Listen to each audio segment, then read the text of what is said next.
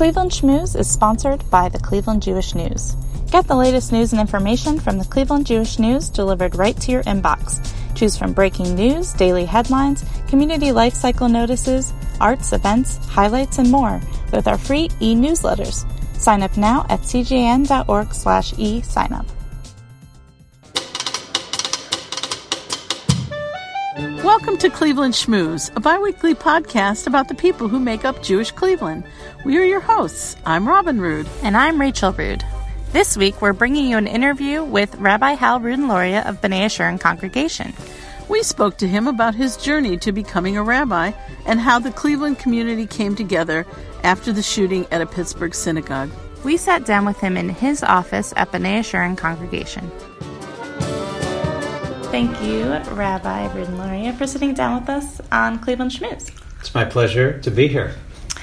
Okay, so we wanted to get a little bit of your background.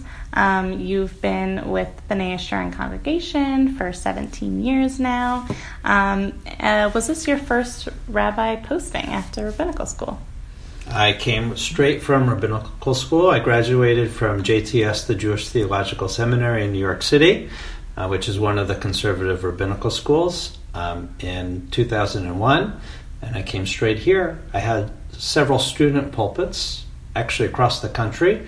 I was a student rabbi in Huntsville, Alabama for 2 years, which meant every month I went down for one Shabbat a month. And I had an internship in New York City at Anshe Chesed, one of the larger conservative synagogues. Mm-hmm. But those were all as I was a student. And I began in the summer of 2001 here in Cleveland. 2 questions. Where did you grow up? And why did you... How do you decide to be a rabbi? Yeah. It's a great job for a good Jewish boy, right? So's doctor. Yeah, so's a doctor. Now you sound like my mother. Right. Rabbi's not good enough for you? Yeah. So I say, like every good Jew, I was born in Brooklyn, New York. But I was raised on the Jersey Shore. My parents moved down to New Jersey when I was 4. Raised on the Jersey Shore, between Asbury Park and Red Bank, in a little town called West Long Branch, and famous for Monmouth College, or Monmouth University now is there, and that's where Annie was filmed, The Mansion, which was one of Woodrow Wilson's summer homes. And so I grew up on the Jersey Shore, and then went to University of Pennsylvania for college, and then rabbinical school in New York City. And I came here. I grew up thinking I would be a doctor. There you go. That's for you.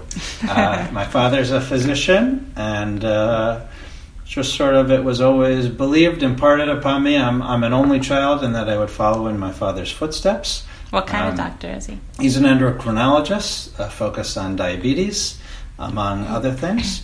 And he's a wonderful physician, very beloved and very committed to his patients and to his work. He really is an excellent doctor, and just sort of it was assumed, that I would follow in his footsteps, and I did well in science. And then, I came to a few realizations. Number one is that I am very faint around blood. Although I'll tell you, as a rabbi, I see my share of blood. But not as much as a physician, of course. So number one was I don't do so well around blood, a little squeamish. Mm-hmm. Number 2 is that I just possibly organic chemistry too. Did not do so. I passed, but I didn't do great at it. And number 3 was I just realized this wasn't my own personal passion. That it was sort of my family's passion, or anybody sort of that was around me. Of course you're going to be a doctor. And I love Judaism. I love being Jewish from sort of high school and forward and into college. I just loved everything Jewish. I love studying. I love teaching. And just really lit me up.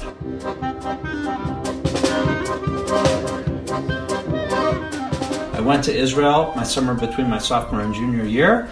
And I was in Jerusalem. I went on a tour, and then I was studying at Hebrew University, and we're just sort of sitting on the walls of Jerusalem thinking, what am I going to do with the rest of my life? And someone said, why don't you become a rabbi? I said, maybe, not a bad idea. And that's sort of how I came here. I always say that I'm a doctor of the soul. Did you have any rabbis in your family, or did you have anyone you looked up to growing up? Great question. So I don't have any specific rabbis in my family, although before I got married, my name was Luria. We're hyphenated now, Rudin Luria. Luria is a very famous rabbinic name. In fact, Isaac Luria, known as the Ari, is really the father of Jewish mysticism. He lived in the 1500s in Sfat in Israel, and Kabbalah really is because of him. So I might claim to be a relative of him. Have you done a geological search? I know I got to do some more genealogy. I know they're coming this summer. I know the convention. There's a Rabbi Shadal, Shlomo Luria, who wrote the Sea of Talmud in the 1700s. There is actually a very famous rabbinic name, or at least over the last 500 years. And actually, the Luria family traces through Rashi and all the way to King David. Cool. So it's possible that I'm related to them. I have to do more genealogy. I always say it's a mystery. You'll take the street cred. Yeah, I'll take the cred, and I say it's a mystery. But I loved my rabbi growing up. His name was Rabbi Jacob Friedman of blessed memory. Where I'm from, that synagogue was in Ocean, New Jersey, and I loved him. He taught our 7th grade class, and I spent 2 days a week studying with him, and a lot of his own teaching. He shared a lot of his philosophy with us. And it really resonated with me. I really still think about it. Both his presence, just he was always there. He always walked the back of the sanctuary. He had a Rolodex every Saturday morning. He would go through, pull your name if he saw you there, and sort of give you a little kudos afterwards. If you came to synagogue, give you a little something special.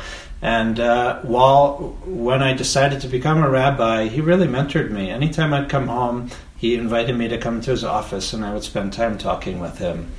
And just felt a lot of kinship and a lot of appreciation, a lot of support from him.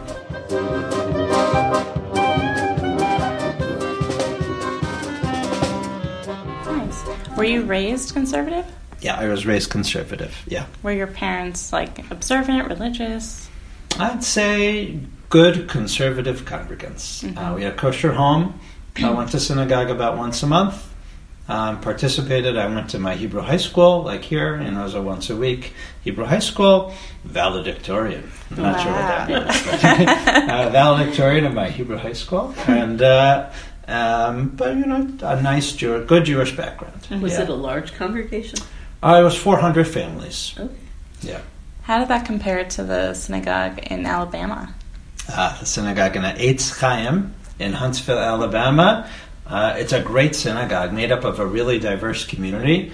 Huntsville's a city that sort of has 3 main components. One is there's a NASA facility there. In fact, the Hubble telescope everything is based on all the engineers are there. There's a Army missile engineering site, so a lot of engineers are there. So those are all transplants that have come to work either in NASA. There's also a space camp there also, NASA or with the Army and missile engineering, but also just a lot of locals. So it's a really interesting spread of Southern Jewry and transplants that have come down. That was a small congregation. I'm trying to remember. I want to say maybe 50 families max. Oh, wow. That's my like first our bar west mitzvah side, there. because NASA is on the west side. Yeah. So our West Temple. Yeah, it's a really interesting community. They have some visiting Israelis that there are partnerships with the Army or NASA that work together. So it's a really interesting community, very intellectual, but also down to earth. Did you always give your Parsha sermon thing? Yeah. How do you come up with the ideas for that? Because some of them are very clever. Mm-hmm. So what is your thought process behind that? Every week for me it's different. Most of the times it's something that strikes me. I think something that interests me that I think would be interesting to others. There's a concept called Inyana de Yoma, which is themes that are appropriate to the day. Right? Talk about something that's happening in the world right now that everyone can resonate with, and where Jewish tradition speaks to it. So whether it's humanitarian, whether it's political, whether it's tied to the calendar. We try to talk about that, or something pop culture oftentimes too, as a starting off point. But to show the congregation and to show myself too, how our tradition really has something not only to say, but to teach and to guide us in that moment. When you subscribe to the Cleveland Jewish News, you receive 52 issues of the award-winning CJN and 15 total magazines, including J-Style, Canvas, and Balanced Family. Try the Cleveland Jewish News for free.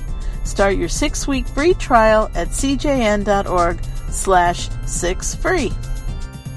I wanted to talk about the Unity Shabbat that we had a couple months ago after the Pittsburgh shooting, and if you wouldn't mind walking us through sort of how that happened and what has been some of the aftermath of that Unity. Has there been more talks since that happened? Sure. It has been a difficult several months for us following the Pittsburgh shooting, a massacring terrorist attack, killing 11 members of synagogue. But if there can be any silver lining from it, has been the response both of our own community and that of our neighbors. We had a lot of allies come out of the woodworks to stand with us, to be with us, to hug us, and to show us that it is okay and it's safe and validated to be Jewish and to be living here in America, and to know that lots of people support us. So Unity Shabbat was very quick, or Solidarity Shabbat, it had a couple different names. As you know, it was exactly a week after the shooting, the attack, and it was part of a national movement started by AJC and then Jewish Federation to show up for Shabbat.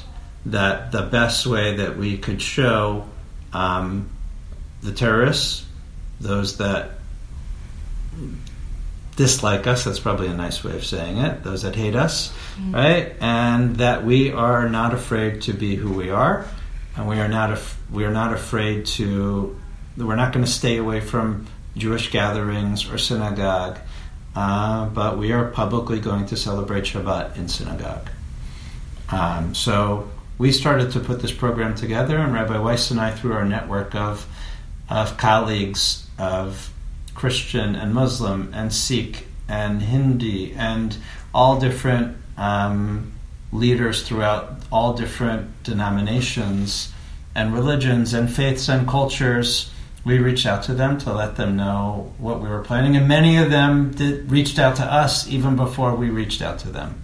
In fact, it's more on that side. More of them reached out to us and asked us, how can we support you? How can we help you? And we told them that we were going to have a gathering and that we would be honored if they would publicize it and come and be with us and stand with us and hug us and support us and stand with us. And they did.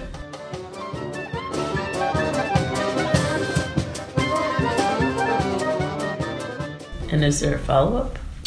There have been communications. Rabbi Weiss led a group to the Sikh temple, were invited and participated in their worship service last month, and there's more conversations between all the denominations and all the leaders.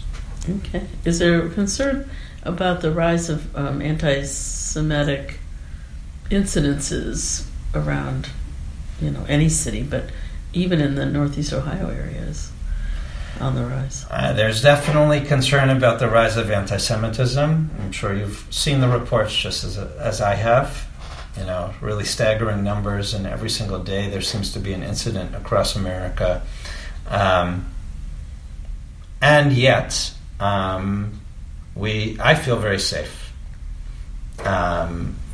We are blessed to have a security director through Federation, Jim Hartnett, who is a former FBI agent, and he works with, there's a national organization called SCAN, which, for better or worse, we get FBI updates regularly. I get FBI updates regularly.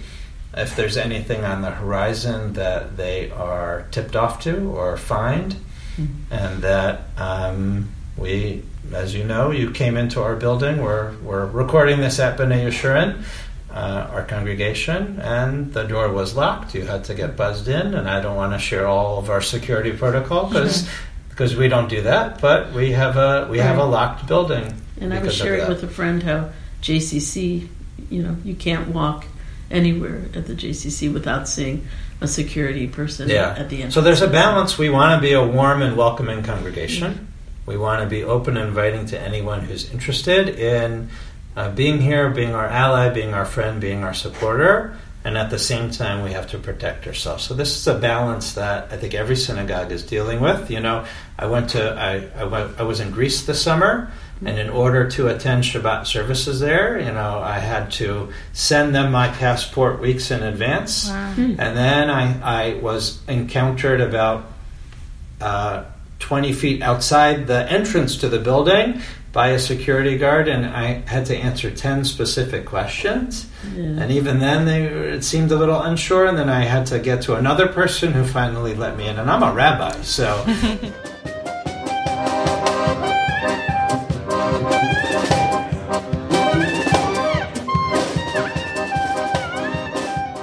I led a Shabbat downtown for the March for Our Lives that was held in downtown Cleveland. Mm-hmm. Held it on a Saturday morning. For us, it's a little difficult to get to somewhere Saturday morning, so I decided, with the synagogue's blessings, to go downtown and we held a Solidarity Shabbat service at Trinity Cathedral Church. Mm. And I had about 100 people from the synagogue and just the general Jewish community join me. We did a hour-long Shabbat morning service. That was a combination of song, discussion, and prayer. And after that, we joined the Trinity Cathedral Church community for a brief interdenominational prayer session. And then we marched all down together to Public Square to be present for the March for Our Lives program. It was a very moving morning. That's nice. Okay, that's great. Is the best way to combat hate just like living a normal Jewish life and continuing to be there for the life cycles of your congregants and that sort of thing? That's definitely step one, yes, is being who you are and not being afraid of who you are and not changing your life. And step two is not just insulating yourself within your own community, within your own home, but reaching out and creating bridges and creating friendships. I was just listening to a TED Talk from, I think, earlier this year entitled Why We Hate, from the TED Radio Hour. They were interviewing several people who were neo-Nazis or white supremacists that sort of, I would say, saw the light and did tshuva, in my opinion, right? And totally changed their ways. And each one of those stories, I forget the man who was being interviewed, but I've also told the story before of Derek Black, who is the son of one of the Grand Wizards of the KKK. Right. He was groomed to be the next Grand Wizard, but he said exactly the same thing. This man, as Derek Black said, was the friendships that he made between Jews and African Americans and other people that showed, you know what, these are human beings just the same as me. Okay. And those friendships over time, right, turned the tide, turned everything that they believed in and showed that it was all false and disgusting, right? And it's just about reaching out, being a friend. It's not necessarily critiquing them and telling them how they're wrong, but just saying, I'm a person, right? You're a person too, right? Building those bridges, reaching out. I'm not saying that we should reach out to neo-Nazis. I'm not saying that, right? But we should reach out to other people, right? We should reach out to other people that live next door to us that we don't talk to and that live on the other side of town. I just wanted to sort of get back to you and your family. You know, you grew up in a in a household where there is an expectation to follow in your father's footsteps. You have 2 boys. Is there that same expectation? It's a great question. Eric and I try to expose to our children what it means to be Jewish, what it means to be a part of a community, and what it means to be an active part in the community, whether it's volunteering, whether it's giving tzedakah, whether it's taking part in services in the synagogue, whether it's doing sick visits or shiva visits, whether it means living a Jewish life in prayer. So my expectations are not that they're going to be Jewish professionals like us. My expectations are that they will be active, involved Jews when they grow up, and knowing what it means to be part of a community, and not just part of a community, but really giving their all to be in community. That's what we've tried to inculcate in them, sending them to summer camp, Jewish summer camps, and giving them, all different variety of experiences, and taking them to different synagogues, not just here at B'nai Yeshurun, but to get a sense of the larger community and taking part in programs. So that's my hope for them. And I think really that's my hope for everyone, right? I want everyone to know what incredible depth and insight our tradition and rituals have, that Judaism can really be a source of strength and inspiration regardless of your age, regardless of where you live, regardless of what you need. There are answers to almost everything, and it can provide a lot of inspiration. Whether it's a really difficult time or you're going through a crisis, it can really give you stability, support, and strength.